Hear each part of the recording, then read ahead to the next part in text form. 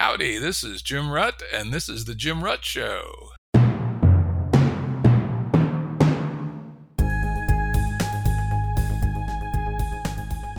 Listeners have asked us to provide pointers to some of the resources we talk about on the show. We now have links to books and articles referenced in recent podcasts that are available on our website. We also offer full transcripts. Go to jimruttshow.com. That's jimruttshow.com. Today's guest is Jake Bornstein, a senior executive coach and the head of global expansion at Talentism, an executive coaching firm. Great to be here, Jim. Thanks for having me. Yeah, great to have you. I saw your presence on the internet and I said, this is the kind of guy I'd like to talk to. And Jake has had a rather interesting career trajectory. His first job, at least the first I could find, was at Bridgewater Associates, perhaps the world's leading motherfucker hedge fund. Right? Ray Dalio, who got to be goddamn near the root of all evil. In fact, a very good friend of mine worked there for a while and went out fleeing into the night, fairly heavily traumatized by the whole experience. Then he went on to Slow Money, the other extreme, one of the best and most well thought out do-gooder organizations that helps match investors and local agriculture people to help upregulate the local agriculture scene. I actually have a little nexus with them. My wife and I helped start a clone of Slow Money here in Virginia. We call it a clone with changes. The group of us, took the ideas, kept some of them, changed other ones. In fact, we had the head Slow Money guy. What the hell's his name? I forget. Woody Tash. Yeah, Woody Tash came out to one of our organizing meetings and we got to meet him and chat with him. He was an interesting fella. So yeah, going from Bridgewater Associates to Slow Money got to have been the biggest career jump of something I've ever seen. Then after that, he got into personal and business coaching and has been doing that at his own company with Talentism since, as far as I can tell. As those of you who listen to my show know, I have a fairly extensive business background, and my passion in business was the people side of business. Recruiting, development, and retention, and culture. And in fact, one of our earlier episodes, episode 22, featured Sara Kindsfater-Yerkes, an organizational design consultant and someone who's worked for me in the past in the recruiting and development side of people. So people know this is an area of passion for me. So this should be a fun conversation. So Jake, your take on your little epic journey here of career arc from Bridgewater to Talentism. Yeah, absolutely, Jim. And, in many ways, my career arc reflects a principle that I'll be talking about more in terms of living your life as an experiment, continually refining your clarity for what is ultimately going to be meaningful to you and where you can best deploy your talents.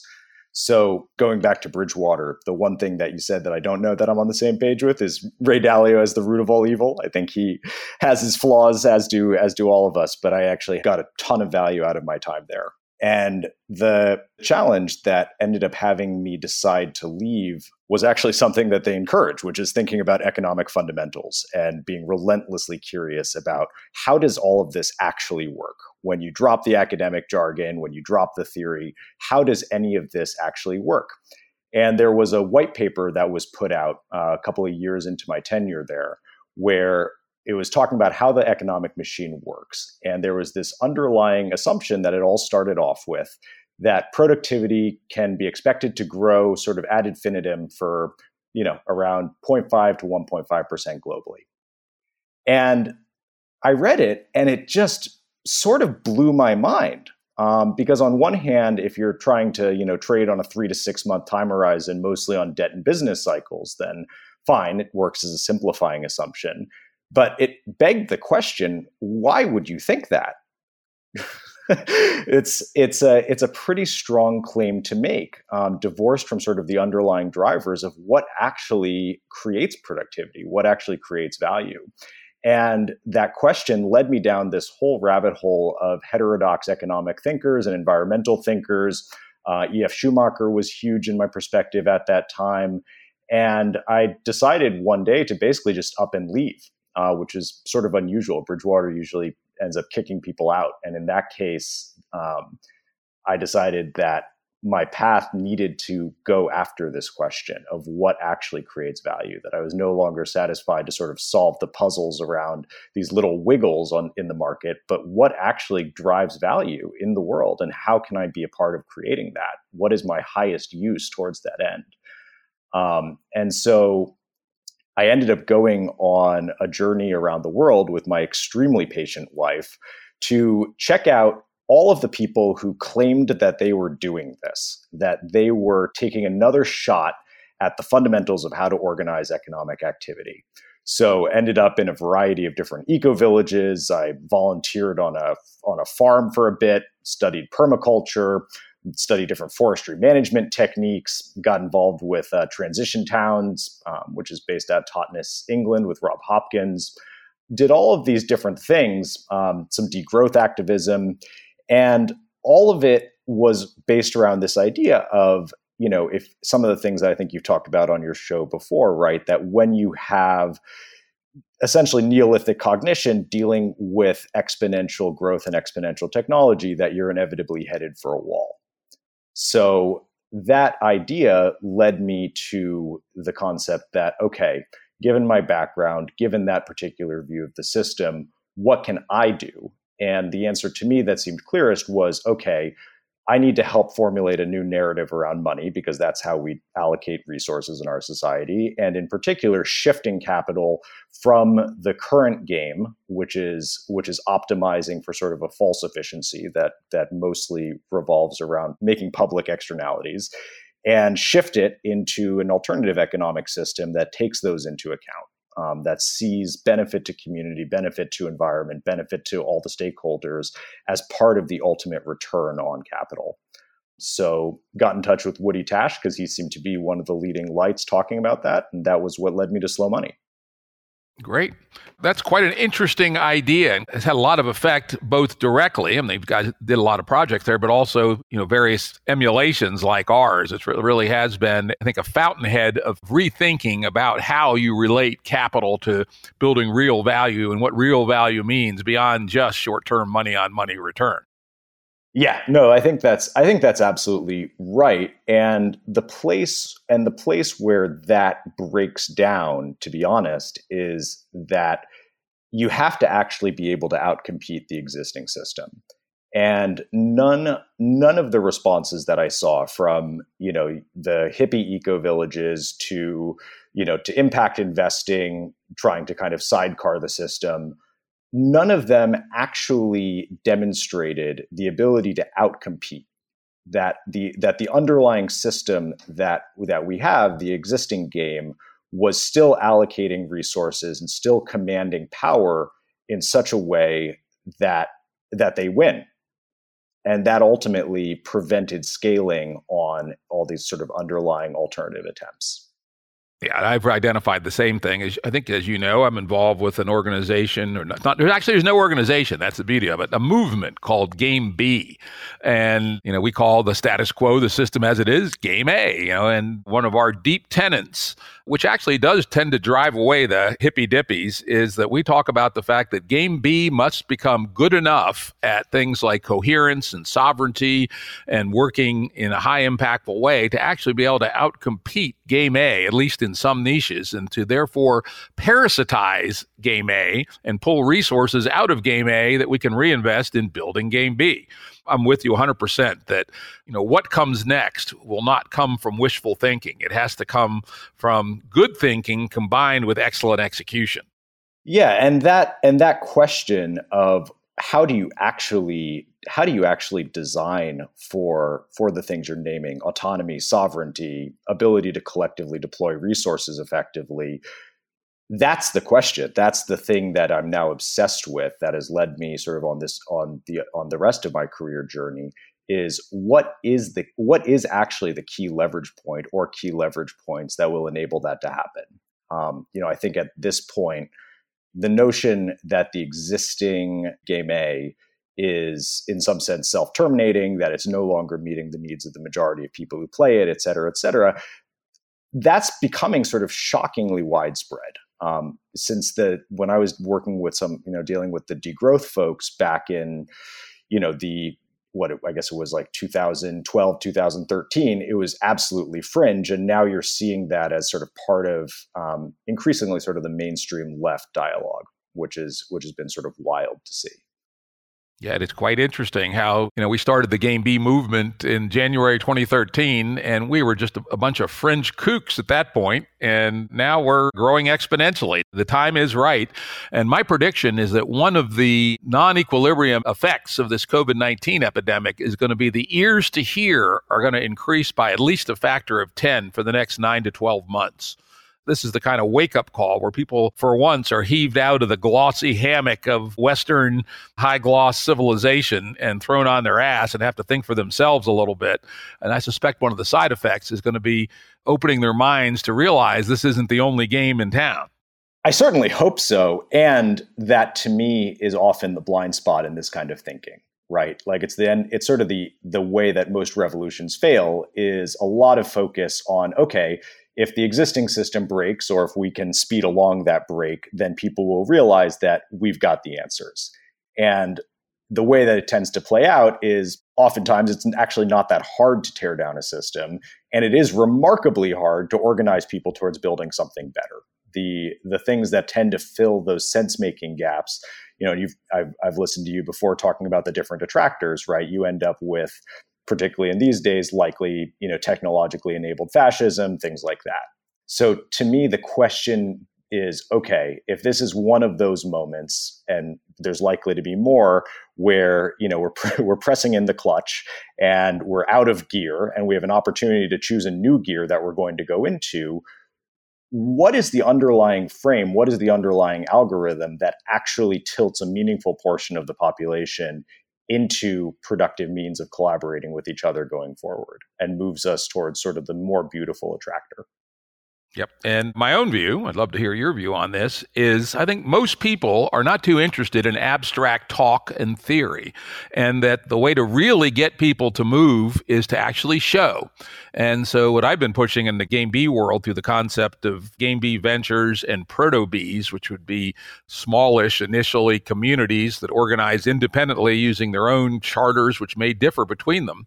If we can actually show people a better way of life and show that we actually can outcompete Gameb, at least in certain sectors, then the number of people who are amenable to moving their flag goes up exponentially. The number of people who can make a life-changing decision based on pure intellect are relatively small. So I am constantly trying to nudge our community, which frankly is overpopulated with thinkers and talkers, towards action. And that strikes me as indispensable. Also, this comes from my complex systems thinking, is that frankly, the more you know about complex systems, the more you know that you can't predict the unfolding of a complex system very far. And so one's got to actually go out there and do experiments, be empirical, learn, do probes on the environment, and then react. But while being cognizant of the fact that you're embedded in a very high dimensional complex system, and that almost all of your responses are going to have, yes, an anticipated effect, but also some unanticipated effects. So it's this kind of mix of epistemic modesty, but also a bias toward action and thinking in high dimensional spaces that strikes me as how we move from theory to practice. We are 100% aligned on that. At least at the theory level, right? Which is always the trouble. That combination that you're saying, epistemic humility and a bias towards action, that's the heart of my focus. And part of why I'm excited about coaching and why I'm excited about bringing these ideas into business is because I genuinely believe that there are some psychotechnologies and some underlying frame shifts, particularly for people operating at the leadership level, that will demonstrate this. And they don't even have to be bought into any notion of Gameb. They don't have to be bought into any theoretical framework. They don't need to be bought into even any particular set of ideals. There's an underlying shift in the same way that it became advantageous, as you've gotten to capitalism, the simple shift of, the future is likely to be better than the past. Therefore, you should use your accumulated capital to invest in things that will return on that improving future. That mindset shifted the world without even needing all of that much ideological buy-in. And so there's a fundamental idea that I'd love to get to with you, the notion of potential and confusion and clarity that I believe can be sort of the germ of that, particularly when handed over to leaders who, at this point, given the way power laws work, actually control the vast majority of how resources are allocated. Yeah, let's love to talk about that. But before we get to that, let's dive in a little bit into what it is you actually do at Talentism. I pulled down off the website something that I suppose you guys would call your mission statement, though when I hear the word mission statement, I want to go, blah, which is, we constantly explore and challenge the thinking that stands in the way of unleashing human potential, including our own. We consume scientific, economic, and behavioral data to test our approach and solutions. We take our latest thinking and offer it for free to anyone who is interested, while embedding our proprietary insights into solutions that help our clients gain competitive advantage and achieve their hardest goals. That's pretty cool. So let's start out with that as a framing, and you can go from that and then put it in the context of, why do Gameb people seek out your services? What is it that they need? What is it that you're delivering in the Gameb context? Yeah, absolutely, Jim. I love the question. And by the way, I do share the sort of inherent vomit reflex when I hear mission statements most of the time. And in some ways, that's actually a reasonable place to start, that there's this sort of inherent incoherence in the way that most of us organize towards shared goals, right? And that's why mission statements, by and large, are such nonsense, because they in no way actually reflect with clarity the reality of the leader who formulated them or the people that they're trying to work with. So why do Gameb players use us? Why is this something? What do we actually do? It's because it wins. That's pretty simple. That's really what this boils down to. And the reason why I think our approach wins relative to what you're seeing mostly being done in the market is it's a fundamental shift from accomplishing goals through the work of others by commanding and controlling what they're doing to unleashing their potential, which ultimately is about the collective speed of learning. And the sort of Taylorism scientific approach to management that was used in the past made sense in a relatively low change environment, right? When you mostly just needed people to interface with an assembly line and do repeated things all day, it made sense to say, you go sit over here and you connect this piece to this other piece. And that was a reasonable way to win in business. And that's still the fundamental architecture behind the way most people think about management.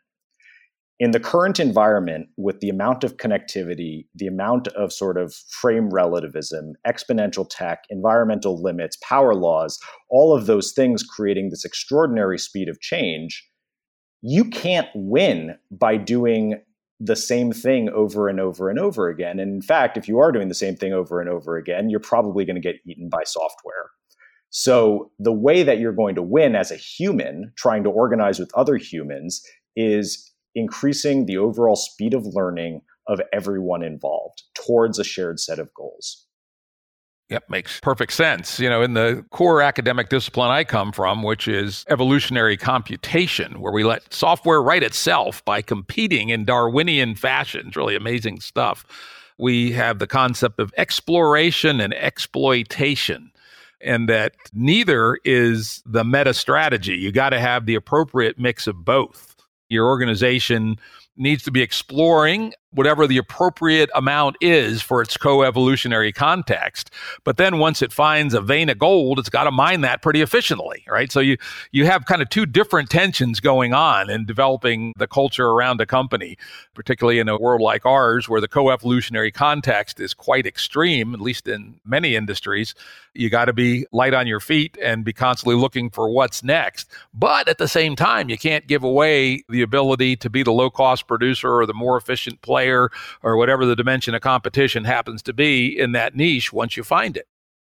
That's exactly right. I mean, I think you nailed it, Jim. And the one variable that I would add, particularly in the context that we're talking about, because we're talking about humans rather than software, is human cognition, right? That's sort of the linchpin of all of this, right? Like, why is this so hard? Like, at some level, what you're saying is, cutting through all of the complexity is relatively simple. Like, use your excess resources to explore, check your assumptions, and when you find something that works, double down on it hard, right? That shouldn't be that hard a play to run.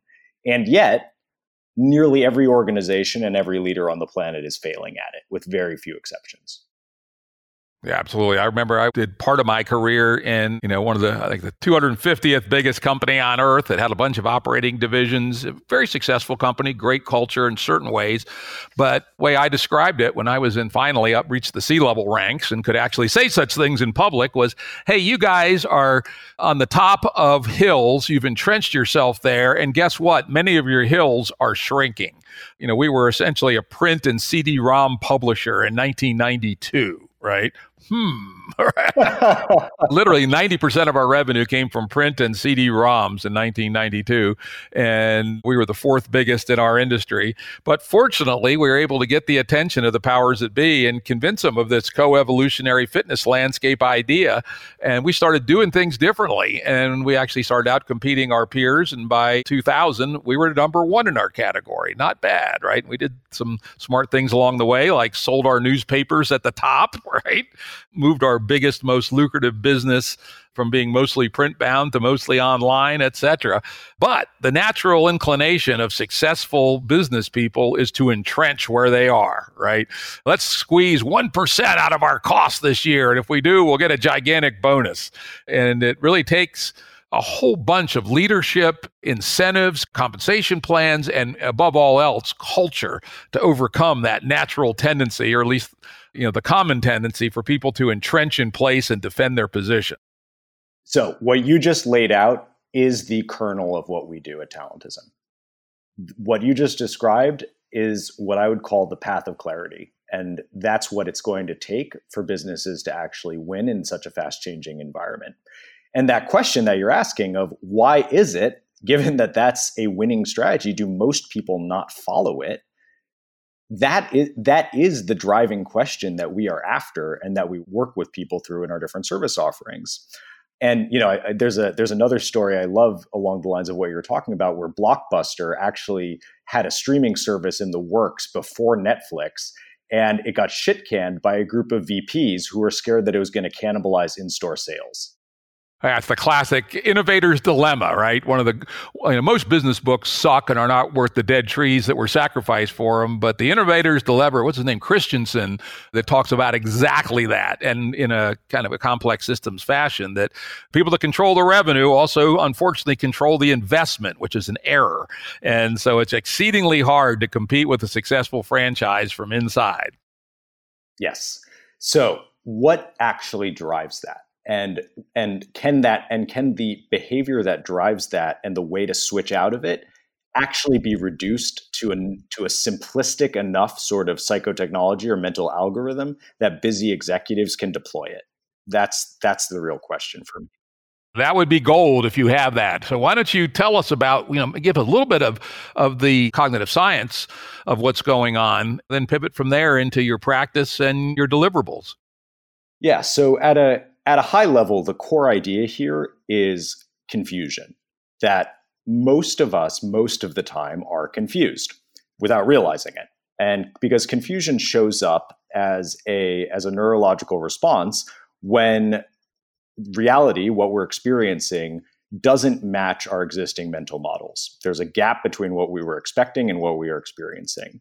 And this is deeply hardwired into our biology, right? Like we evolved as this sort of middle of the food chain animal on the savannas of Africa, where we needed to be watching out for predators and at the same time looking to exploit food sources. And the reality is that our ancestors all survived because they recognized that seeing a log and misidentifying it as a crocodile was going to lead to you surviving more than seeing crocodiles and thinking that they're logs. We're going to see things that don't match our mental model, that get our attention out of the reality. And most of the time, what we are wired to do is to go into threat, to identify the new thing that doesn't match as some sort of threat to us. And there's a whole trigger of biological responses that this creates. kicks off obviously our limbic system, the amygdala, triggers a whole sort of cascade of hormonal responses. For nerding out on that stuff, I highly recommend looking at some of Sapolsky's work, specifically Behave and Why Zebras Don't Get Ulcers. But the net result is that our cognitive architecture is designed to respond to the unexpected by solving simple problems, right? Run away, kill it, run from it, or freeze and hope it goes away. Fight, flight, freeze. That is the basic toolkit that we have been given to deal with things that we did not expect. And that works in a world where most of your threats are simple. When your threats are a tiger that you need to run away from, shutting down the part of you that's going to go, well, is it actually a tiger? And does this tiger want to eat me? And maybe this is a different kind of tiger that doesn't want to eat me. You're dead. Automatically, you're dead. Just run away from the tiger. And so we have a whole set of cognitive architecture devoted to taking offline our ability to step back and do complex thinking. What Daniel Kahneman calls our type 2 thinking, right? That ability to step back and break down a problem and go through first principles and put hard thinking into it, that turns off most of the time when facing something new. And the problem with that, right, is that in our current environment, our problems most of the time aren't simple. They are actually complex, right? And complex problems don't respond well to taking our higher level cognition offline. So the net result of that, right, is people get faced with things that don't match their mental model. They get confused. That confusion rapidly converts into a biological threat response. And then the way that you resolve that, particularly in a complex system where you don't kind of get the catharsis of having actually run away from the tiger, is you retreat into certainty. You basically double down on your existing mental model. And so, when you're talking about, say, board dynamics or company dynamics, something happens that doesn't make sense. Sales don't go the way you want. Going to the Blockbuster example, you see sort of this streaming thing on the horizon, whatever it is, and you go to protective narratives. You go to certainty. You go to, I know how all this works, and I just need to defend myself. Screw those guys who are trying to take away my in-store sales. Screw that guy who wants my job. Screw that guy who wants the credit. Whatever it is, we retreat to these narratives that help us make sense of our ongoing threat by retreating to things that we already know that we believe will protect us. And that path from confusion to threat to certainty is the reason why most leaders and most businesses fail to learn and fail to unleash potential. I like it. I like it a lot. In fact, it ties into one of my own theories of leadership. I'd love to get your thoughts on this distinction. One of my key superpowers, I think, and I think my success at least is anecdotal evidence that it was true. I was pretty successful in my business career, is that I concluded that leadership was a mix of underlying, innate, almost probably genetic stuff, some talent in certain domains, like communications and interpersonal skills, and some skills that could be, honed and developed over time. But let's get back to the innate part. It's interesting. I eventually developed a system where I said we have sort of innate leadership at the L1, L2, and L3 level. L1s can lead a squad, L2s can lead a company in the military sense, 100 people, and L3 can lead anything, essentially. And that the emotional underlying context of the sort you were talking about, that, by the way, I know Sapolsky a little bit, very interesting character, and certainly somebody who's thinking about response in extreme situations is very, very valuable. But anyway, for instance, I know about myself, I have a somewhat unusual wiring in that I'm a fight, not flight guy, right? As I tell people, if I get into a business war with them, I say, you can kill me, but you can't stop me, motherfucker. I will not run. And that's relatively unusual in business. Most business people are fucking pussies, right? And you put up a little fight and they fold. And, I also never fall into the fear reaction. It's just like, why would I be fearful about something as trivial as business? At the end of the day, it's just a game.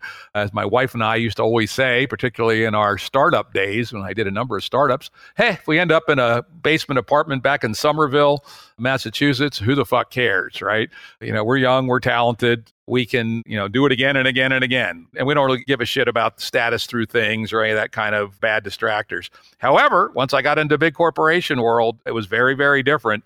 One of my favorite stories, I won't name names, but one guy who was in the C-level suite with me, making a low 7-figure income. I mean, Jesus Christ, low 7-figure W-2 and spending 10% more than that. How the hell could you even do it, right?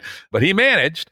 And so what does that mean? He's holding on to his desk in desperate desperation. There's nobody on earth that would pay him what we were paying him, at most 30% or 40% of what he's making. And yet he somehow ratcheted up this insane lifestyle.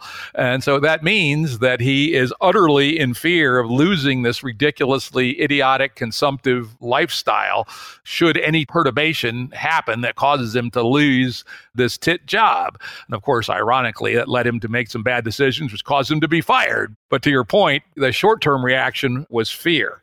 So at least in part, when I'm looking for high-level Ls, L2s and L3s, I'm looking at least in part for people who have the genetic right stuff. You can teach the other stuff, or they could have achieved it on other jobs, but I'm not convinced that high-level leadership can be built, that at least it requires a substrate of right cognitive type. Yeah, I think listen, I think the nature-nurture debate to me, by and large, is sort of a distraction. Like at the end of the day, we have certain potentialities built into our genetics, and those in turn will be influenced by how they're deployed, and then that in turn will be matched against the context that we're in. So one distinction that I would add there, and I think that it's inherent in your story, right, is that inherent response that you have of going to fight. It sounds like didn't work that well in the big structured corporate environment, where going to war wasn't an effective response in that culture. Is that right? Actually, I was such a goddamn good war fighter. It worked fucking great for me. I'll give you a hilarious story. Okay. Yeah. And the biggest part is because I did not give a fuck, right? I would raise the ante as high as I could because I didn't care, right? I was also being paid a ridiculous amount of money and I was living on 15% of it, right? And so my bank account was getting really fat really quickly. I didn't give a fuck. I'm not interested in that shit. But anyway, I ran the tech division. And in particular, I had a high-tech division that reported directly to me. It was, about 800 people, 1,000 people, something like that.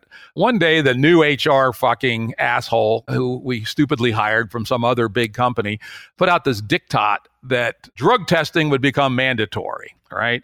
And my high-tech division was located in the D.C. area. And one of our big competitive advantages was we were trying to outcompete the big Beltway bandits, the big defense IT contractors, intelligence agency IT contractors, et cetera. And for statutory reasons, they were required to have drug tests. They were also required, due to administrative law, to pay talent based on resume rather than quality, which we arbitrage the fuck out of that, right? We're able to sell the labor of a, C++ programmer with 7 years experience for this price, right? And so they just hired people based on their resumes and paid them all the same, irrespective of their quality. And we highly arbitrage. We'd pay the good ones 25, 30% more. Guess what? We got all the good ones. They got all the stiffs. But anyway, we also arbed on the drug testing. While we didn't quite make it explicit in our ads, we came pretty close, but we also definitely got the word out on the grapevine. We don't do drug testing. In fact, everything else being equal, if I found out you did acid once or twice a year, that would be a plus, right? You'd have a heightened consciousness about the world. You want to smoke a little reefer when you get home. I don't give two fucks, right? But anyway, this new HR executive, sends this diktat that thou shalt. And I first called him up and said, hey, X, this doesn't work for me. Here's why. Here's my recruiting strategy. You can look at our results. We're kicking everybody's ass. Without a doubt, we have the most forward-leaning, effective organization in the whole 50,000-person corporation. Don't want to do it. And then, of course, he goes, I am the head of HR. You will do it. And I go, no, I won't. And then I sat down with my ghostwriter, who was also my chief strategist. Nothing better to have a chief strategist who's also an impeccable wordsmith. And we wrote a 2-page letter to the CEO laying out our argument very forcefully and very not quite confrontationally, because I had a great relationship with the CEO. But I didn't say it, but it was more or less him or me, motherfucker, right? And again, do I really give a fuck if they fire me? No. So I'm willing to go all in. Here they are. Sent the letter to the CEO. and just sort of biding my time, have no idea what will happen, don't really care. It's the right thing to do. The next day, I get a call from the CEO, and he goes, Jim, you're fucking right. This is ridiculous. No, you should not have to adhere to this policy. It also violates, by the way, our corporate doctrine of radical decentralization. And so the next day, he sent a rather stern email to the head of HR saying, independent business units may opt out of your policy. End of story. Yeah, and the headline, my main takeaway from this story is that your business was operating with cultural clarity. And that's the antidote to confusion. Like, you were clear that you were running an arbitrage in this particular way, that you were going to index to talent no matter what. That part of your culture was one where you weren't going to overly index to policy stability or to the personal lives that your employees were leading, whatever it is, and that you were going to be compensating primarily on output, and that you didn't really care about much else, right? And so that cultural clarity allowed you to attract people like that, and for your CEO to quickly help make sense of situations where someone like this HR director does something contrary to that, right? Which is not what you end up seeing at most companies.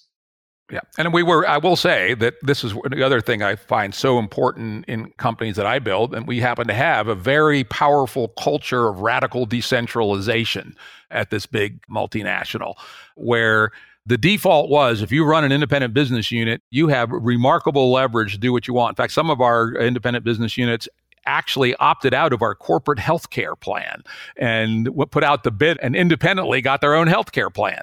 I mean, that's pretty damn radical for a major corporation. So to some sense, I knew my battlefield. Bottom line was everything in this almost medieval decentralized kingdom. And I had the bottom line, goddammit. And plus I had gigantic 5 stars for strategic change, both within my unit and across the company. And I could appeal to the cultural norm of radical decentralization. And so, being a warfighter, you don't fight stupid wars, but you fight wars that you have a reasonable chance to win. And if that cultural basis hadn't been there of radical decentralization, even me, Mr. Warfighter, would have opted out of the fight, because it struck me that cultural norm gave me a reasonable chance of victory. Yeah. And that piece of the cultural norm gives you a reasonable chance of victory is I think, pretty key.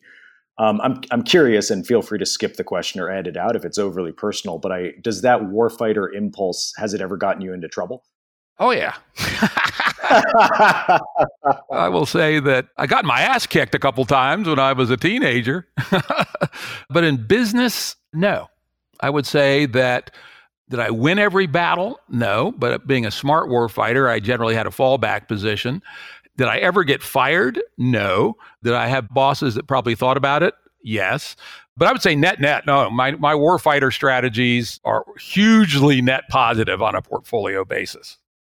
Nice. Well, I'm glad to hear it. And my guess, or at least my sense making around that, would be that part of that success is that you've been good about choosing your battlefields. Because what I have seen cases where people who have that fight reflex and end up going to places where that fight reflex is outside of the existing culture, and then they confuse the shit out of everyone. Everyone gets confused by them. They get confused, and that usually goes badly. So partially the way that I read your story is that your ability to choose places where that worked and effectively choose your battlefield that you'd be operating on and have clarity about the goals that you were actually fighting for, I would imagine that those were the ingredients of your success without knowing more about your story. Yeah, I would say that's mostly the case. And then the other is that when the battles were outside, where it was actually a lot more fun, is that most people are just afraid of a fucking fight, particularly a fight that they know will be a fight to the death, right? And they flinch. And so I think that was the other part. I guess you could call that macro battlefield analysis. You assess the other side and you realize that their leadership will definitely blink. If you raise the lids on the ICBM, they will definitely sue for peace. So when the time comes and you have them at their weakest, you raise the lids on the ICBM and threaten nuclear annihilation.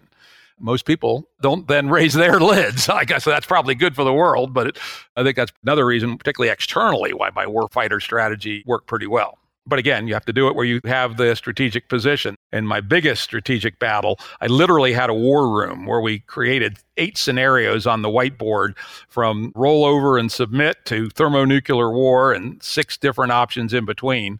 And we eventually chose option 6, which was to make them think we were going to nuclear war, but actually be ready to settle. And we called that strategy huff and puff and then settle, which worked perfectly. I'm glad to hear it. But anyway, enough about my tales. Let's get back to your confusion and clarity and all that. How do you help people get through that and increase their capability to do the right thing in a rapidly changing world? Yeah. So if one branch, and the branch that most people go down instinctively, is confusion, the threat to certainty, the alternative that you have is going first to awareness. So rather than being just aware that, oh, okay, right, I'm probably confused right now, right? And that's actually an enormous step for most people, because once you're in that threat, once you're in that space of going into that fight, flight, freeze reaction, it's difficult to pull back, right? And that's where, especially having external sense makers, whether it's other executives or a manager or a coach or whoever it is, to help you recognize that you're confused at the moment, is sort of the first step. Once you recognize you're confused, then you can actually get curious about it. You can go, okay, what is my underlying mental model? What isn't matching here? What is that gap to expectation that's driving this reactivity in me? And from there, you can reorient to your intentional goal, because what gets lost right on the way to that path to certainty is the aperture focuses down to how to protect oneself rather than how do you actually win? How do you win against your bigger goals, right? And this is where you see executive teams sort of endlessly bickering or retreading the same fights or backstabbing each other or whatever it is, even if it's value destructive for everyone in the firm. And the way out of that is you recognize that confusion, understand it, drop the assumptions, reorient to the intentional goal, and then you can start moving towards clarity. Then you can start moving towards the clarity of, okay, I know what actually matters here. I've now simplified down to something that I can do action taking on, not because I've retrenched to my existing mental model, but because I've expanded it to take in this new information and I've adjusted appropriately to make sense of it.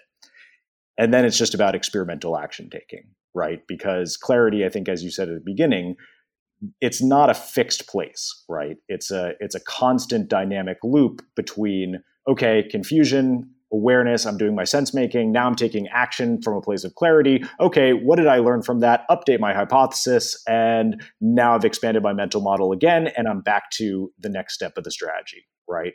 So being able to rapidly run that loop where you're catching your own confusion and the confusion of others, reorienting them to what actually matters and expanding the mental model through experimental action, that's more or less how you win. In the Gameb world, we have adopted a model from a fighter pilot named John Boyd called the OODA loop: observe, orient, decide, act, and then repeat.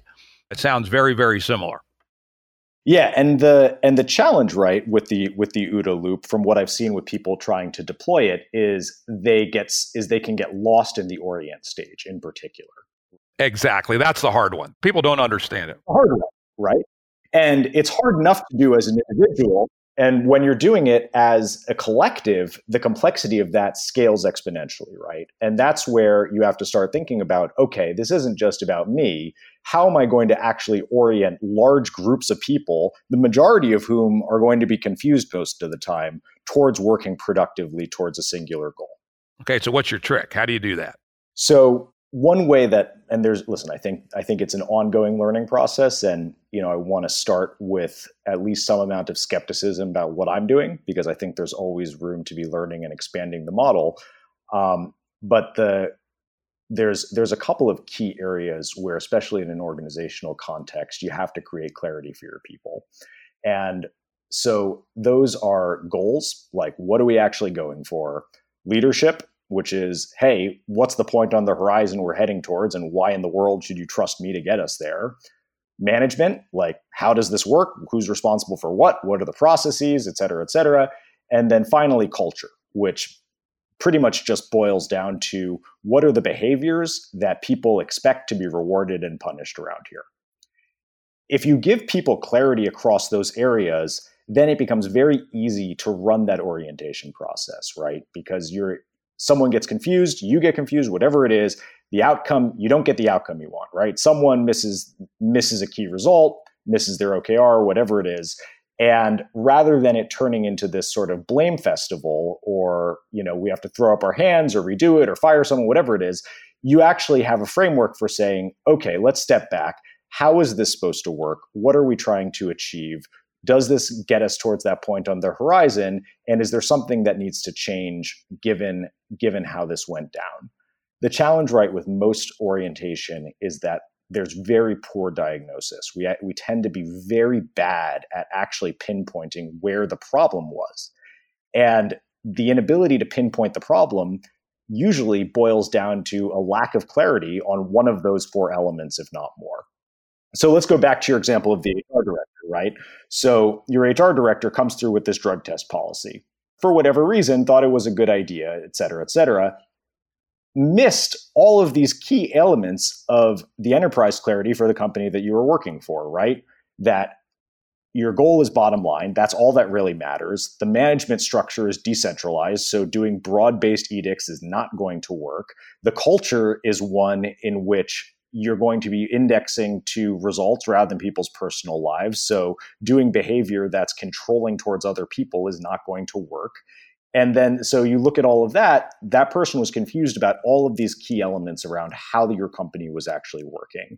And the net result, right, was that they created something that A, pissed you off, and B, ended up getting the CEO having to step in. And luckily, in that particular case, your CEO actually had the clarity about those areas sufficient to say, hey, that's not how things work around here, which prevented that from cascading throughout the org, right? Because what you see more often than not is that the CEO doesn't have clarity. They'll just come in and say something like, just let Jim have his way this time, or something like that, or you two play nice, or whatever it is.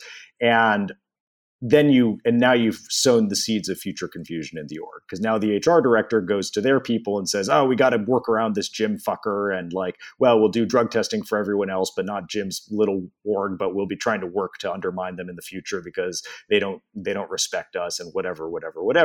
And that hardens over time until you end up with these companies that are basically divided into warring fiefdoms where there really doesn't need to be a war. Very good point, because that's exactly right. Our CEO, because we're in a radically decentralized organization, didn't have too many actual duties other than, to cut off heads when people failed to perform and to make sure that the culture, was relatively clearly communicated to people.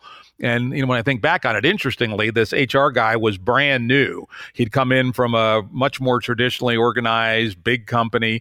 What I heard through the grapevine, he was utterly scandalized by the fact that we didn't already have a corporate drug testing policy and just thought, how could anybody not, right? And somehow had not been properly acculturated in these almost religious tenets of the company. There you go. Existing mental model for how companies work, for what matters, comes in, sees it's not there, and is like, these people must be nuts. So I'm going to take it upon myself to fix this, right? To create something that is in line with my existing mental model, rather than trying to actually understand how this place works. So how do you get a senior management team to get that if they aren't already there? Again, in this company, we had the fact that the company had a 20-year tradition of radical decentralization, which was almost religious in its intensity. Most companies aren't that way. Yeah, I think the answer is painstakingly for the most part. It's a grind. You got to run that loop consistently, right? Where you're helping people make sense of how often things aren't matching their expectations, which if you're talking about a management team that doesn't have that clarity around those four elements, doesn't have enterprise clarity, it's going to be all over the place, right? And if you've sat through, I'm sure you've sat through many of these executive meetings that are just sort of interminable, right? You have one person say, well, I think it should be this way. And then someone else says, well, no, I think it should be this other way. And then it just goes around the table and suddenly it's 6 hours and $1 million later. And what did you just do? Nothing, right? Because no one actually was able to get to the heart of the confusion at hand. So the first thing that I'm always trying to look for, whether I'm in a coaching role or trying to encourage my clients to do, is dial in what is the root of the confusion. You have to get out of the process of trying to be an advocate or trying to argue for some position, because that's sort of that certainty path, and instead start thinking like an investigator, right? Okay, why does this suck? Why are we all confused? Why does this feel so bad? Why are we missing our goals? Okay, it's because XYZ. It's because, okay, it sounds like tech thinks, our CTO is indexed to creating beautiful products no matter what, and our sales team just wants him to respond to their feature requests because they need to sell and they don't care about the beauty of the product, right? Okay, so there's a fundamental mismatch there around what you're trying to create and how you win in the marketplace. If you have a good CEO, they'll crystallize that as the confusion point, and then from there be able to clarify, okay, the way we win in the market is whatever it is, XYZ, and then see, is there a way that they're going to be able to hit that? It might be such that, okay, CTO guy, I hear you care about the beauty, but we're going to have to iterate fast to get there. And we're going to be learning from the market to inform that, because our strategy is to move fast and deliver to customers no matter what. So we're going to go with the sales guy's approach, but it's going to be feeding back into your product. Or maybe it's going to the sales guy and saying, hey, listen, we have long lead times and I want my tech, and we're going to win because we're going to be creating something new in this market. And I want my CTO focused on these long-term, high-standard build projects. So go figure out how to sell what you have and stop arguing about it, right? You have to be able to step back and, rather than diving into the content of the conversation, frame the existing confusion point and then be able to go to clarity about how you're operating and what your actual North Star is. Then you can start moving forward. Yeah, the North Star is really critical. Again, in my own units, I had a similar thing. I called it Pikes Peak. I'd say, let's imagine we're 200 miles out on the plains of eastern Colorado, and there's Pikes Peak. Just see the little tip of it, way out there on the horizon. We have no idea what river valleys, what hostile Indian tribes, what deserts we have to cross to get there, but we're heading for Pikes Peak, goddammit. Let's go. Yeah, and that's exactly right. And the thing that's a challenge in practice, right, is what I just described to you. It requires a fairly high level of mastery to actually be able to do that on the fly when you have lots of stuff flying at you and you're often confused yourself, right? So I usually try to break this down to some real basic first principles, which is, one, just assume that the people around you, including yourself, are confused. Like, just hold that as an assumption. They're probably not trying to fuck you. They're probably not evil people. They're not bad, stupid, or lazy, which is typically the narratives we go to. They are confused. They don't know how to make sense of what is happening around them. And you're seeing reactions because of that don't make sense. Then just start with you, right? Go from, okay, I need to make my own narrative, to what am I missing here? That basic shift from I need to push my perspective to what am I missing here saves so much heartache. It's unbelievable. Like I've seen literally billions of dollars of company value saved because, two co-founders who were at each other's necks stepped back for a second to ask, what am I missing here? And saw that they were basically on the same page. It's really common. And then finally, just getting into a spirit of investigation. Like, let's go actually figure out what's going on here. If I'm assuming that things aren't working, not because you're a bad person or because you're a stupid person or because you're lazy, but because there's some confusion here, and it probably starts with me, then let's go figure out where that is and see if we can get to clarity together.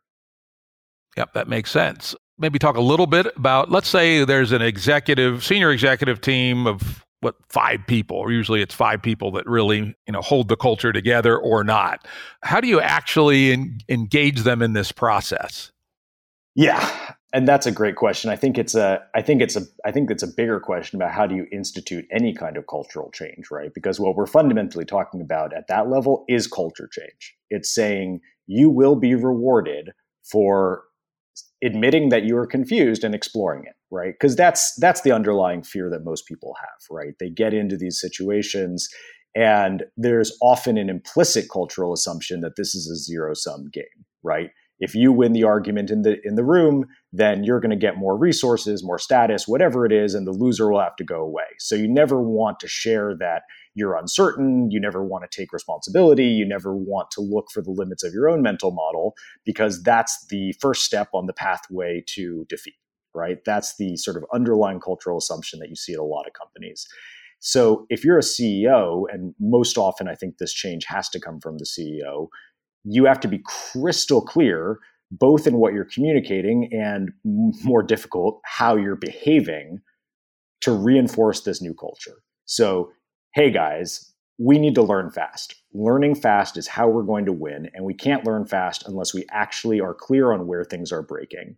So from now on, the behaviors that are going to get rewarded: escalating problems, calling for sync when you're confused rather than continuing the battle, taking responsibility for your own confusion and the outcomes that are being missed. Those behaviors are going to get rewarded. And the behaviors that aren't going to get rewarded is diving into content without actually setting up a frame, deviating from the big picture and going for personal goals at the expense of company goals. Whatever it is, you can go through that list, and then you have to actually stick to it, right? And it takes time. Like, this is the grindy part of it, right? And I think we started talking about how difficult it is to actually do change just through theory. You have to actually be there calling balls and strikes in the meeting and say, hey, that thing, that was awesome. I'm so glad you brought up that confusion point. Okay, great. And versus, hey, are you actually tracking the goal here? Let's step back. Remember, rules of the game is this. We take responsibility, we escalate problems, we start with our own confusion and get investigative about what's going on. You're not doing that right now. And if you keep not doing that, you're probably not going to be an executive here for very long. Yep. That would certainly help. That would certainly help. You know, it's interesting. In my own companies, I had something that was kind of a conflation of your 3 points, now that I think about it, which I always called our basic cultural premise is intellectual honesty in all things, right? You know, you always escalate bad news. You never shoot the messenger. You give credit to whoever it is. I would always say, if the receptionist comes up with the $100 million product, she gets the credit for it, etc. In some sense, intellectual honesty above all else is kind of infused in all three of your components. Yeah, and I wanted just to, at risk of complicating the picture, while I think that that's critical for actually moving towards a learning organization, you can actually run a successful organization that doesn't have those qualities as long as you're actually providing clarity for people about how things work and being clear about when it deviates from that. So one example that I love is Spirit Airlines, right? You know, everyone makes jokes about how they suck so much and how the experience is terrible and how you'd never fly them again. And they're one of the most successful airlines ever. And the CEO, Baldanza, was just relentlessly clear with people that he didn't give a shit about anyone. He didn't give a shit about employees. He didn't give a shit about customers. All you had to do all the time was make shit cheaper and figure out how to squeeze money out of people. That was it. That's all he cared about. And who delivered that won and who didn't lost. And under that leadership, Spirit actually became remarkably successful and actually pushed the needle on a number of things that you're seeing today, driving down airfares across the board, et cetera. Now, I like using that example because it's not the warm, fuzzy one. The warm, fuzzy one is, Herb Kelleher at Southwest, who had clarity on the other side, right? Like, we do everything with love. It's all about the customer experience. We treat each other well. These are the rules of the game. Two very different companies operating under very different cultural rule sets, both successful because they led with that clarity. People were basically able to make sense of what was going on around them. We're a social species. We always want to know how we're supposed to work with the group. And that clarity enabled two diametrically opposed businesses in the same industry to succeed, right? And the interesting sort of coda on the Spirit Airlines example is that Baldanza actually ended up handing off the reins to this other guy, Fornaro, in 2016, because they were so successful that they were like, actually, we need to stop treating the customers like shit on things like on time and things that actually people care about. And Baldanza was like, you know what? I'm the wrong guy for this because I truly don't give a shit. So I'm going to hand the reins over to someone who does. I love that. I love that story. And to me, that is an example of leadership clarity, right? You set clear guidelines, you set clear cultural rules, you set a clear North Star and how you're going to win. such that people understand it. You're ruthless in how you're driving it through the org, but then you actually have the humility or the self-skepticism to recognize when you've lost the thread, when the macro game demands something else. And in that case, sometimes the best thing to do is step down and find someone who's actually better suited to that role. I love that. I love that story. I don't know. I never even heard of Spirit Airlines, to tell you the truth. I do know Southwest very well. I actually was friends with Roland King's son, who Roland King was one of the two co-founders. And, it's a company I have admired greatly. But I didn't realize there was essentially an anti-Southwest out there in the same marketplace. I'll have to look into that a little bit because it sounds like an interesting story. And it certainly does highlight the quality of clarity above all else, whether it's dark clarity or light clarity. Both can be effective, I suppose. Totally. I mean, look at, you can look in, and there's more and more examples of that, right? You have Nike, like backstabbing competitive culture, starting from what Phil Knight is like. And it worked because people understood that's the game we're playing here. Yeah. Child slave labor. What the fuck? Whatever it takes, right? Now, and I use these examples, right, because the clarity enables the winning. Now, if you want to actually win with a different value set, go into, Gameb values or something, because, these aren't the kinds of companies I would want to work for. What gets lost, right, when people try to put these things into practice is that clarity about who we are, what we stand for, and how it works, and a willingness to actually drive that down through the org and everything that gets done. Okay, Jake, this has been very interesting and I think speaks very clearly to how to do a better job as an executive team in the Game A world. But what can you repurpose or extend from your experiences and your insights, which are impressively deep, into the Game B world or into other, shall we call it, better future, what comes next world? It doesn't just have to be Game B. There's lots of other people doing good work in this area. But let's use Game B as an example. Our 4 pillars of Game B are that the things that emerge in Game B will be self-organizing, network-centric, decentralized, and metastable. The first 3 are probably sort of obvious. Metastable means that they can last a long time, but probably not by not staying the same. They have to constantly flex and change and adapt to their co-evolutionary landscape to last for a long time. But they should be built with that in mind to be able to do just that. A rather different context than, let's say, the company I talked about where we happened to have, a CEO who, when he needed to, could throw lightning bolts and would to defend the culture, as opposed to true self-organizing, bottoms-up ways of organizing. What of your toolkit do you think applies to Game B, and where might it need to be extended? Feel free to go long on this answer, by the way. Yeah, absolutely. So I think it's a great question, and part of the reason, right, why I orient to sort of the hierarchy structure is just that's what's most common out in the world right now. But the reality is that hierarchical structure is just one particular clustering of responsibilities, right?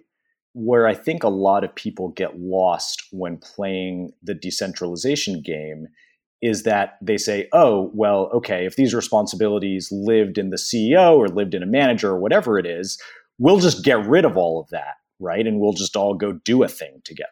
And in most cases, that just devolves pretty quickly, particularly if there's any shock to the system. So the first thing I would say is recognizing that the responsibilities related to creating clarity, those exist no matter what structure you're in. You still need clarity across those 4 areas. You still need goal clarity. You still need management clarity. You still need vision clarity. You still need culture clarity. The responsibilities involved in management, meaning helping people productively make sense of when things aren't working so that they can keep growing and learn how to best deploy their talents, that is a responsibility that still needs to exist. It might just not be bundled with, say, higher fire authority or particular reporting lines or whatever it is, right? So what you need to make sure that you have is, if you're trying to create a decentralized organization, that you're not falling into the naive trap of, because I don't like these roles, I'm going to just get rid of them and the functions that were embedded within them. You actually have to still solve for those underlying functions. And there's lots of different ways you can do it, right? Now, I will say that please feel free to weigh in on your own research here. From the cooperatives and decentralized entities and things that I've seen be successful, a lot of them did start with a founder who kind of set that meta container for people to play in, right? So I think about the Morningstar company, the famous tomato company out of California that's highly decentralized. I think about Mondragon. A lot of these sort of cooperative entities started with a founder who laid a lot of this stuff out clearly. Things will work in this decentralized way. And that means that you will have this autonomy in this way. And you can go do this and you can't do this. And if you want to try to create a hierarchical fiefdom, that's not going to fly here. They were still providing clarity around the basic rules of the game that others could play with. And then they stepped out of the way, right? They didn't maintain sort of the operational veto power that's embedded in the CEO role in traditional companies. So that's sort of my first one, right? Is like, one, you got to recognize that these responsibilities for creating clarity still exist when you're trying to coordinate large groups of people, whether you want to do it in a way that's unbundling those responsibilities or not. Does that make sense? Absolutely. And again, especially with our Gameb perspective, that we have to be disciplined about how we do this, because our goal, our North Star is particularly say for a Gameb venture, we have to be able to outcompete Game A alternatives. So that means we can't be lax and sloppy and hippies in a mud hut, right? Though we have to figure out how to do this without a command and control hierarchy. So we have a very difficult problem to solve. And I would say, having looked at some of the alternatives like holacracy, et cetera, I'm not convinced anybody actually has a template yet that I would feel comfortable rolling out at scale. And in fact, template's interesting because another one of our key Gameb concepts we call X in a box, where X can be anything. And the idea is, maybe instead of the founder being the one who lays out the deep doctrine, the Moses who brings down the 10 commandments, some previous ventures that more or less found the right way to do it, documented how they did it, and created a template we call X in a box. Then any group can take that X and think of it as like Kraft macaroni and cheese, right? Pretty crappy by itself. But if you doctor it up and change it to your local conditions, I like green chili in my mac and cheese. And let's pour some heavy cream in there, God damn it. You can make it pretty good. So that's the concept of an X in the box. It's not to be thought of as a rigid template, but as a starting place for each team to then take and, add their own local ingredients and things for themselves and then go with it. And then, oh, by the way, it's their duty, if successful, to report back to the X in the box that this fork, where we added heavy cream and green chili, worked really well for us. So here's our version of X in a box, which we hope somebody else will take and further develop. So that's at least our theoretical, not yet tried way to attempt to address, at least in part, your assertion that one, somebody's got to do this, and two, maybe it has to be a traditional strong founder, even if maybe that strong founder steps away. I'd argue maybe there had to be such a strong founder somewhere up the evolutionary chain, but through the use of X in the box, soft templates that can be modified and grow and learn, these values can be propagated out wider and wider without necessarily ever having to have a strong founder, after the first one. Yeah, and listen, I love the X in a box concept. That was one of the big projects I was working on actually in my slow money days, was sort of the chapter in a box, how you're going to create something that's going to be work for your local conditions. So, that notion of templatizing, I think, but providing autonomy with some amount of local modification, it makes sense to me as a model. The thing you said about, do we still need founders to set the container? I would sort of love to believe that that's possible. I'm not convinced that it is. That's mostly where I come out on it, just because of how hard it is to actually get groups of people to agree on anything, particularly people who are interested in decentralization, right? One of the big common failure points I saw in sort of a lot of these eco-village models and things like that is that when you get a group of people together who are basically united by a distaste for authority and an inability to get along with like the main social vectors, so you put them all together in a place far away from everyone else, and surprise, half the time they tear themselves apart, right? Or more than half. Because no one's actually holding the container of the higher values, and you end up just getting people reverting to the underlying mental model that had them want to divorce from the Game A in the first place. So that would be my big watch out for something like that, if that's going to work, I do think at minimum, you're going to need some group of people, if it's a committee or whatever it is, who are highly aligned, who have done the work to get that alignment with one another. and then you can play with different mechanisms. I mean, I'm in no way an expert on this, but, some of the things that I have my eye on are, automatically executable contracts in the crypto space, the whole sort of DAO stack approach where you're embedding a lot of these protocols into code, and taking the person out of it. I kind of hope some of those things work. I haven't yet, like you, I haven't yet seen anything that I believe is like ready for prime time, but I'd love to be proven wrong. Yeah, I had Rich Bartlett on recently, and he has a whole bunch of interesting ideas. You can check him out on Medium, though his toolkit basically takes you up to 10 or 20 people. And it's quite compelling as a way for a group to self-organize and start building its values and building its processes. But he's the first to admit he has no clue if it scales beyond that. And to do a lot of the kind of things that I'm interested in, and I presume you are as well, we have to figure out, how to scale that to hundreds, thousands, tens of thousands of people working in some form of a cloud of decentralized activity that is nonetheless coherent and can outcompete Gameb on its home turf. Yeah, and no, I totally agree. And to me, and obviously I'm biased given my day-to-day work, but I do believe that a key missing ingredient is this notion of confusion and leveraging confusion to create ongoing clarity and learning for people. That's the thing that I most often see missing, is there's sort of this notion, right, that like, well, if you get a bunch of people together who basically agree on stuff and hold the same values, et cetera, that it's all going to work out. And the reality is that it can work out for a bit, but inevitably there will be confusion. People will not be able to make sense of what is happening with one another. And in that case, they will revert to their worst selves, or at least to a non-optimal version of themselves. So, you see a lot of these kinds of enterprises, a lot of these projects starting with the underlying assumption that, hey, we've got this sovereignty, we've got these psychotechnologies, we're all going to be able to just be self-regulating and great together. And it doesn't account for the fact that that's just not what our cognition is wired for. We need ongoing sense-making from those around us to get our heads out of our own asses. That's just the underlying reality of how our brains are structured. So when I think about what is it going to take, the seed algorithm to me is, okay, what is the underlying mechanism? And if it's not a manager, who is it going to be that is going to be helping others make sense of their confusion on an ongoing basis, so that those micro learning loops are happening really, really fast. Those OODA loops you talk about, people are orienting well consistently. They're not getting sucked into that knee-jerk response loop, the certainty loop that ultimately hardens into something that kills the org. Let me throw an idea at you. I just had it. Being a software and product guy, I tend to sometimes immediately leap to a solution. Almost always wrong, but at least it's a basis for a conversation. Suppose a group of people who are trying to self-organize into a venture as part of their network-centric platform had a button that they could push called I am confused.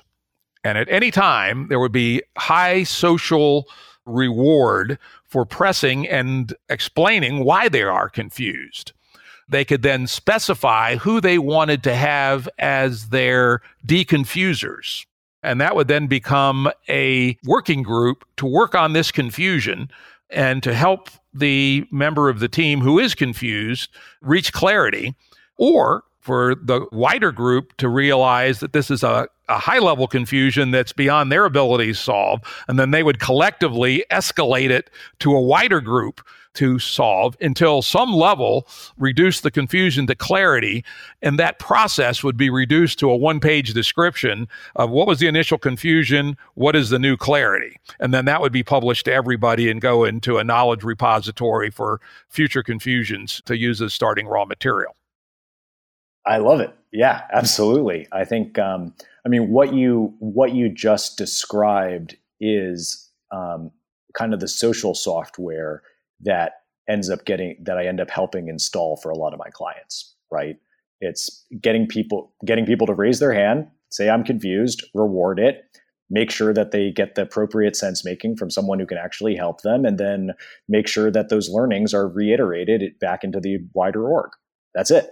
Do you have software? Not yet. So I think what you're describing, turning that turning that algorithmic process from human software into actual software, I think there's a lot of promise there. So definitely a project worth pursuing. And, in the meantime, to not let the perfect be the enemy of the good, recognizing that that's at least a sort of a psychotechnology that you can install right now.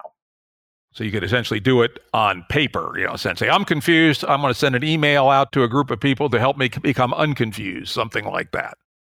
Totally. Yeah. Sounds great. Yeah. Interesting. Now, I'm going to also go back to something I mentioned earlier. I suspect this will be controversial with some of the Gameb folks, but I raise this from time to time. This idea that there are sort of natural leaders, which I call L1, L2, L3. Obviously, it's a gross reification. It's clearly a continuum of whatever it is that constitutes this underlying ability to be a leader. One of the areas that particularly Jordan Hall and I have been talking about a lot in the background is how does a natural L1 through L3 leader develop into a true Gameb leader? Right? And what is Gameb leadership? We're not even sure. I confess, and I've confessed several times on this podcast and as guests on other podcasts, that I doubt I'll ever be a true Gameb leader. I'm too much of a Game A motherfucker, right? Yeah, those are grooved too heavily in my brain. I can move towards Gameb-ship. I can coach people in, how to build Gameb entities that aren't insane when it comes to outcompeting Game A, but I doubt I'll ever be a true Gameb leader. And we wonder if you could speculate a little bit about what Gameb leadership might even be. Yeah, it's a wonderful question. I've got kind of a double-barreled answer for you, so I'm going to give you two parts here. The first is that I would be very cautious about sort of single factor, one-size-fits-all leadership structures. What I have seen time and time again is that there are different leaders that you need for different contexts, that there are contexts where you want a very strong leader who's going to go around and, yell and push people to do stuff. There are organizations that need a much more sensitive touch, someone who's going to be more of a facilitator and bring people together and bring the best out of them.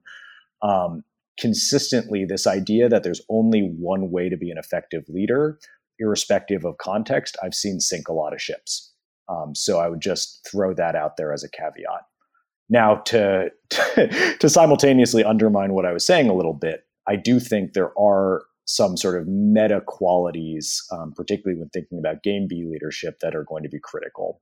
And to me, it comes down to, are you capable of holding enough perspectives and updating your own perspective with enough epistemic humility that you can then help others make sense en masse towards a shared goal? So there's a lot wrapped up in that, right? Because we're talking about some difficult polarities to navigate. You need to be able to, on one hand, be highly self-skeptical of what you're doing, and at the same time, be willing to not to cut off the analysis and go to action. You need to be able to hold a lot of perspectives and at the same time be able to identify that a lot of those perspectives are basically bullshit. And being able to hold those polarities effectively, I think, is going to be required for anyone who wants to organize large groups of people towards complex goals in a minimally controlled structure. I like that. So this, openness, but not too open. The tension between openness and the need to get to a decision. Yeah, I see it as managing a polarity rather than a happy medium. A lot of people fall down into the happy medium trap. It's more like you're willing to be radically open and radically skeptical of the assumptions that you've made, and simultaneously willing to act very fast towards an end, right? Being able to hold both of those as necessary and not water down either one, that I think is hard and possible. Like, I've seen people who can do it. And, whether, as you said, that's a genetic thing or whether it's something that can be taught, I don't know. I do know that I've seen people be able to get more and more clarity about what kind of a leader they are, and if they are capable of doing that, and if they even want to do that. And at least that clarity has them not lie to themselves. And that's a big step in the right direction. Yeah, I would say, interestingly, your description of that is not too far from my Gameb motherfucker leader style. I think I was both radically open and radically decisive. Certainly much more so than your average Gameb motherfucker. So maybe I'm not that far from a Gameb leader, though I do think I still have too much Gameb motherfucker to be a good model for it. I mean, that's the confusion point, right? Would be that assumption that the trappings of Gameb motherfuckery automatically would disqualify a model of Gameb leadership, right? That's their sort of reactive move to certainty that whatever type of leadership comes next can't look like the leadership we've had before. Versus, hey, there might be some qualities that are just good for organizing groups of people that have been applied out in different structures. And so let's take the best of those and add to them the higher reaches of human development and cognition and the structures around them that will enable that and see what that looks like. Yeah, I think that's always good advice. Don't be afraid of the past, right? The past had some errors in it, but it also had some brilliance. I mean, we have to remember Gameb took us from a world where 95% were starving peasants, 50% of kids died by the time they were 5, and led us to a world where the life expectancy, including the whole world, is now over 70, and the number of kids that die before they're 5 is 1 or 2%. So Gameb is not all wrong by any means, and we should not be afraid to look back and find what actually works. Yeah, it's the most extraordinary cooperation system ever invented thus far. Yep. And, if it weren't for the fact that it's on a self-terminating, can't put on the brakes because of its underlying relentless short-term money-on-money return, there's a lot to be said for it. Well, there's also some other not so nice things to be said for it, like the amount of alienation that it creates in people and the number of manufactured, psychologically astute needs that it manufactures in people to keep them on the hedonic treadmill. But there are a lot of good things to be said for it, and we shouldn't be reactive against every possible lesson that we may have learned in Gameb. Total sync. That was really good, Jake. Let's go to our final topic, which is one of the things we talk about in Gameb a lot, is that none of us are really prepared for this Gameb world, and we're carrying a fair amount of what we call Gameb malware, trainings from the time we were young, sitting in the sausage factory public school systems, abusive bosses we've had along the way. And the idea is that there are a series of psychotechnologies, things that could go at the lighter end from, mindfulness meditation to nootropic drugs to psychedelics to mind machine implants to a whole series of other possible practices, breath work, whatever the fuck that is, but something people talk about. Do you have any insight into psychotechnologies and ones that might be relevant or that you've seen used successfully in helping upgrade the capability of people to manage, particularly self-manage in groups? Yeah. Yes, absolutely. I'm a bit of a psychotechnology, I don't know what you would call it, aficionado, whatever it is. I like to try stuff and see how it goes. That's just kind of built into my own mental model. But I would start, rather than just sort of listing things that I've seen work or not work, I would rather start with an orientation, which going back to the body of our conversation is, what are you trying to do? What is the actual goal, right? There's a lot of times I see people go to psychotechnologies mostly because they just don't feel good, right? They just have that impulse of, I don't like the way I feel, therefore I will try something, right? Which is not all that different than the impulse that gets people to go binge watch TV or do heavy drugs or whatever it is, all these different addictive patterns.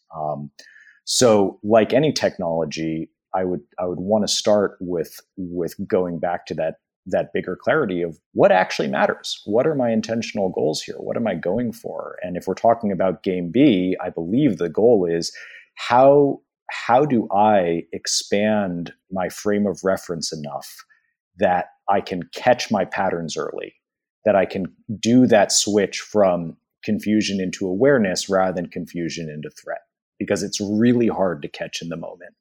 And to me, that ability to catch it and to be able to be expansive enough that you can hold that polarity of perspective checking and action taking, that is the goal that I think is worthy of using psychotechnologies, because a lot of this stuff is powerful and I think can kind of lead people off track if they're not using it towards a meaningful end. So with that said, right, I do think meditation is fantastic. I think guy named Jeffery has done some really interesting research on people who have transitioned into what he calls fundamental well-being, which maps onto a lot of descriptions of enlightenment, and sort of demystifying that and looking at the different ways that you can actually create that relatively easily. But I think meditation is a great one. There's lots of different meditations out there. Anything that's going to create a bit of a buffer zone between stimulus and response is really powerful. So, if meditation does that, great. Some people use nootropics for that, though I think, again, if you're just speeding up your underlying processing power without actually distancing stimulus and response, then you probably aren't doing yourself much good. Relational practices, I think, are great. I spent a while out in Boulder learning circling and something they call circling, which is basically like an interpersonal meditation where you're tracking yourself in relationship to another. Again, being able to practice that sort of gap between stimulus and response in a relational context, which, is where a lot of meditators with solo practices fall down. I think that can be really potent. Polarity mapping. There's a woman named Beena Sharma who does amazing work with polarity mapping. So starting to get used to that idea of, okay, I can actually hold and pursue two seemingly diametrically opposed things in an integrated way. Being able to develop that skill, I believe, is enormously important to Gameb leadership. So those are some that come to top of mind. The big one for me more than anything is just learning to treat life as a practice. Like if there is any single psychotechnology that I have gotten more out of than any other, it is a fundamental shift in orientation from life as a series of tasks to life as a series of experiments. So if I'm going out to the grocery store, what am I noticing? How am I behaving? How am I treating the people around me? How much am I aware of? If I'm getting into conflict with my wife or my family or a coworker, how am I showing up in that? There's a way in which many people who use these psychotechnologies, I think, tend to think of them as these discrete things that live in a particular practice space, rather than recognizing that all that really matters is how you're living, and whether you're able to consistently create that stimulus response distance in a way that enables you to get from confusion to clarity. I like that. Well said. I think it was a good review. And I also very much like that you called out the fact that a lot of people, unfortunately, use these things as analgesics, essentially, right?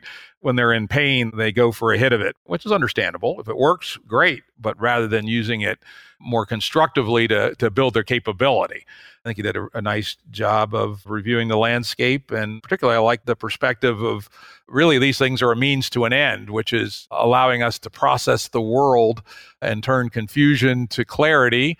Or as I sometimes would say, the main skill of a business person is just to reduce ambiguity, right? Because when we run into ambiguity all the time, and if you're afraid of it and you lock up, you're not going to make any progress. You just have to live in the ambiguity for a while and then gradually chip away at it until clarity emerges.